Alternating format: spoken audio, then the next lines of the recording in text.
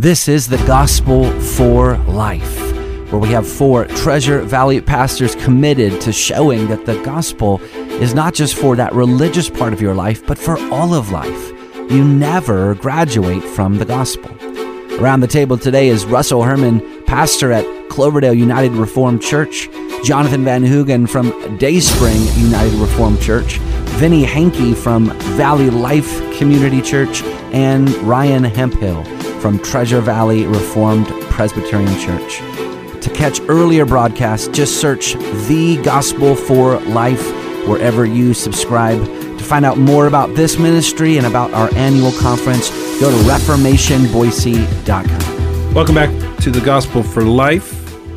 Around the table with me is Jonathan and Ryan, regulars, but Vinny is out of town, and so Matt Mishevich is willing and able to fill in for him. So it's great to have you, Matt. Well, thank you for having me back.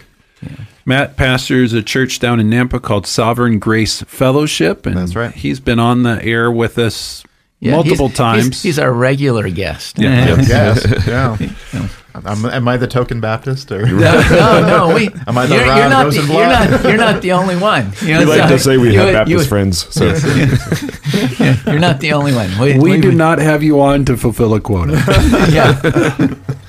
But that does actually match partially what we're talking about. We're answering some questions that have come in from listeners. And yesterday we talked broadly about some economic questions with regard to communism, socialism.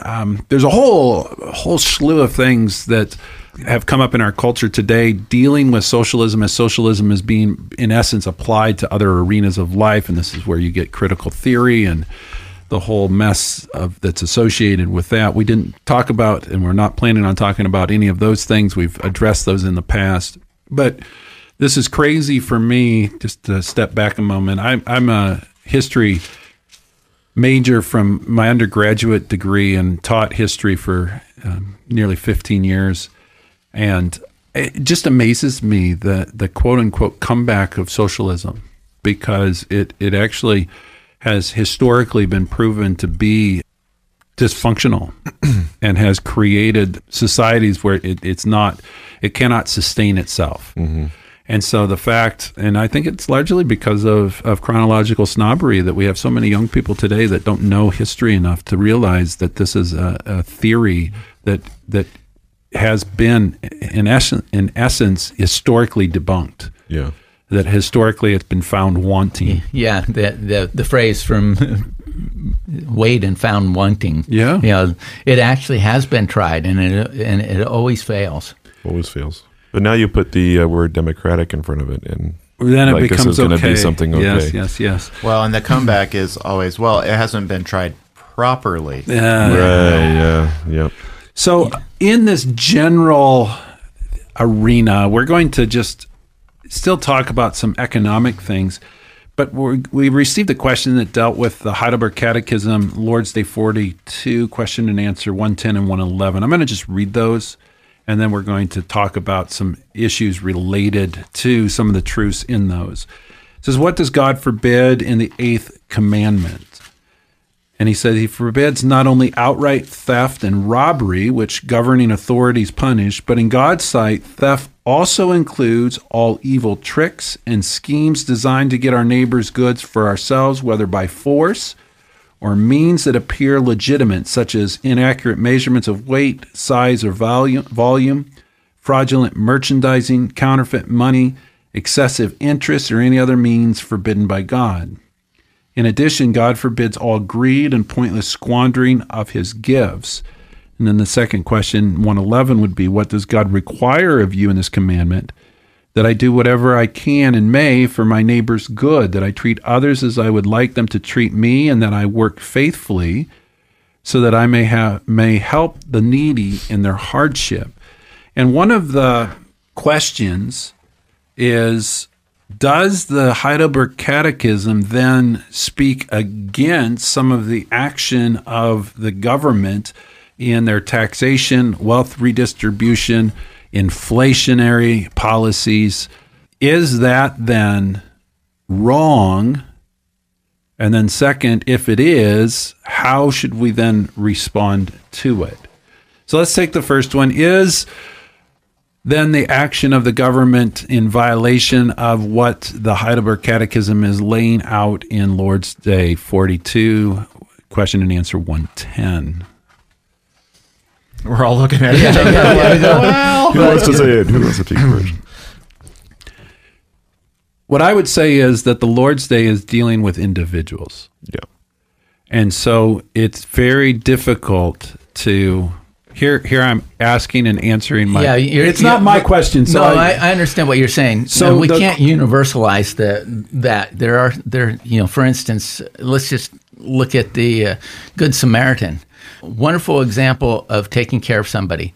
But that doesn't mean the church has to create an ambulance service and a hospital. We may do those things, but that we don't universalize what might be appropriate to an individual. So the catechism is written for individuals within a church context.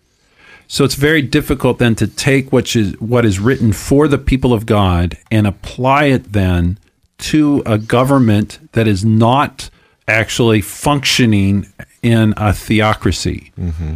So in the Old Testament, you have a situation where you do have governments underneath, not just underneath God as far as ordained by God, which all governments are, but you have a specific situation where God had specifically set up a theocracy. Mm-hmm. Well, that doesn't exist today. We don't have any theocracies today. The United States is not one. Mm-hmm. So we can't just arbitrarily take truths from the church and apply them to a government institution. We can take principles and pray that our government officials apply those biblical principles in their work in the institutions that they've been called to, but that's a different category. And of course, Jesus said, render to Caesar what is Caesar's and render to the Lord what is the Lord's. In saying those things, we recognize that there are different spheres in which we operate.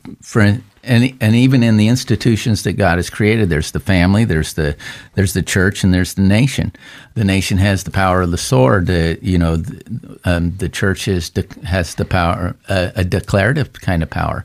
Within the family, there's a head of the family. Within the church, there's elders.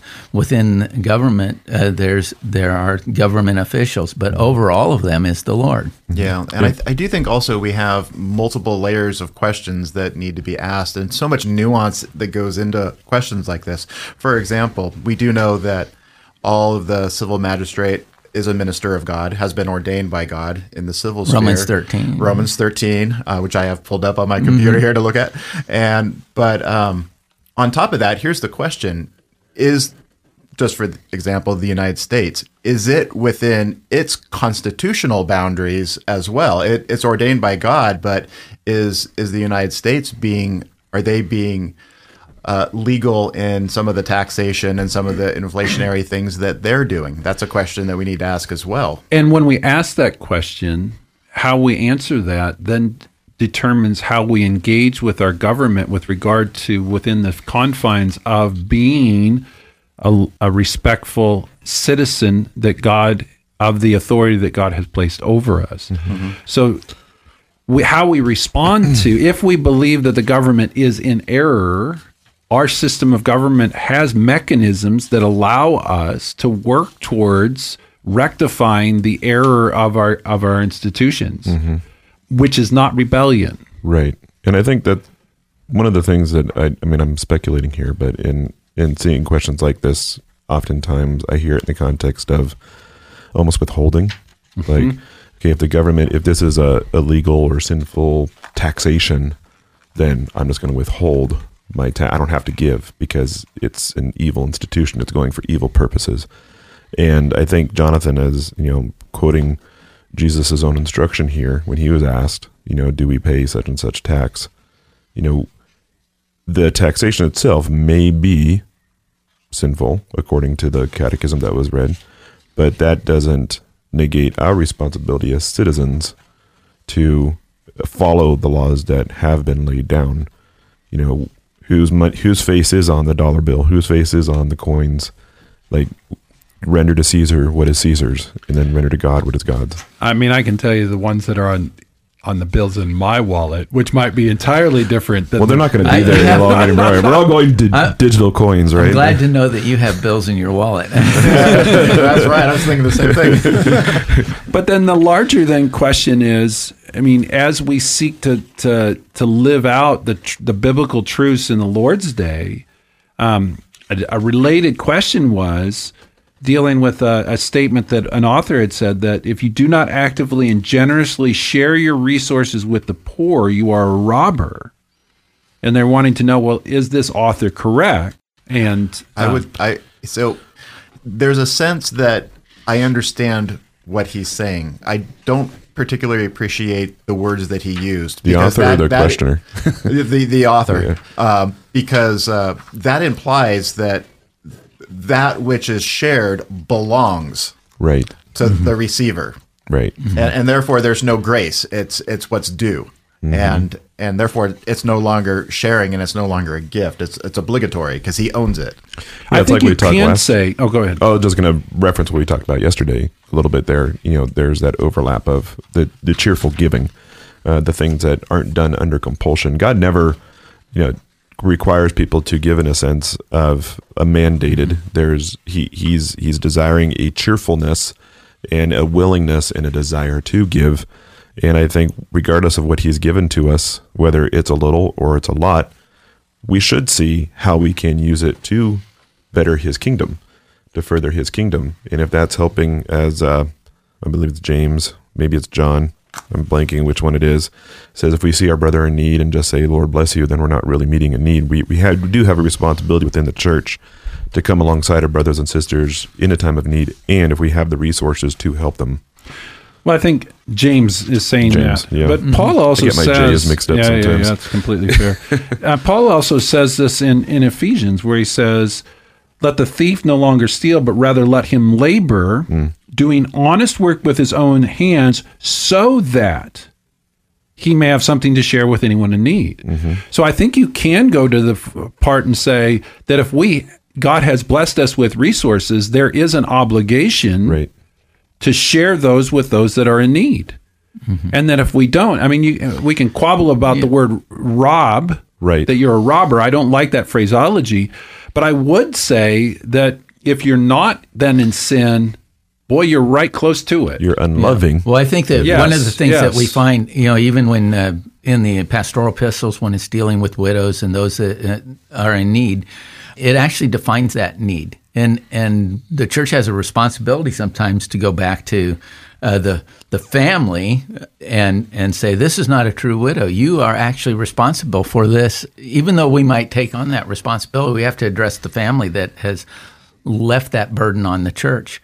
I referenced 2 Thessalonians yesterday, and Paul talks about his relationship. He said, you ought to imitate us because we were not idle when we were among you, nor did we eat anyone's bread without paying for it. But with toil and labor we work night and day that we might not be a burden to anyone. And he says, this is the example. We hear there are some among you who walk in idleness, not busy at work, but busy bodies. Now such persons we command and encourage in the Lord to do their work quietly and earn their own living. And I think at the heart of all of this is God is saying, I have given to you so that you can be a blessing to other people. Amen. Yep. And if you're not willing to do that, I think you have to step back and say, why does this quote bug me so much? Is it because I really don't have the generous heart that God is looking for from me as his child? Well, that's all the time we have for today. We'll see you next time.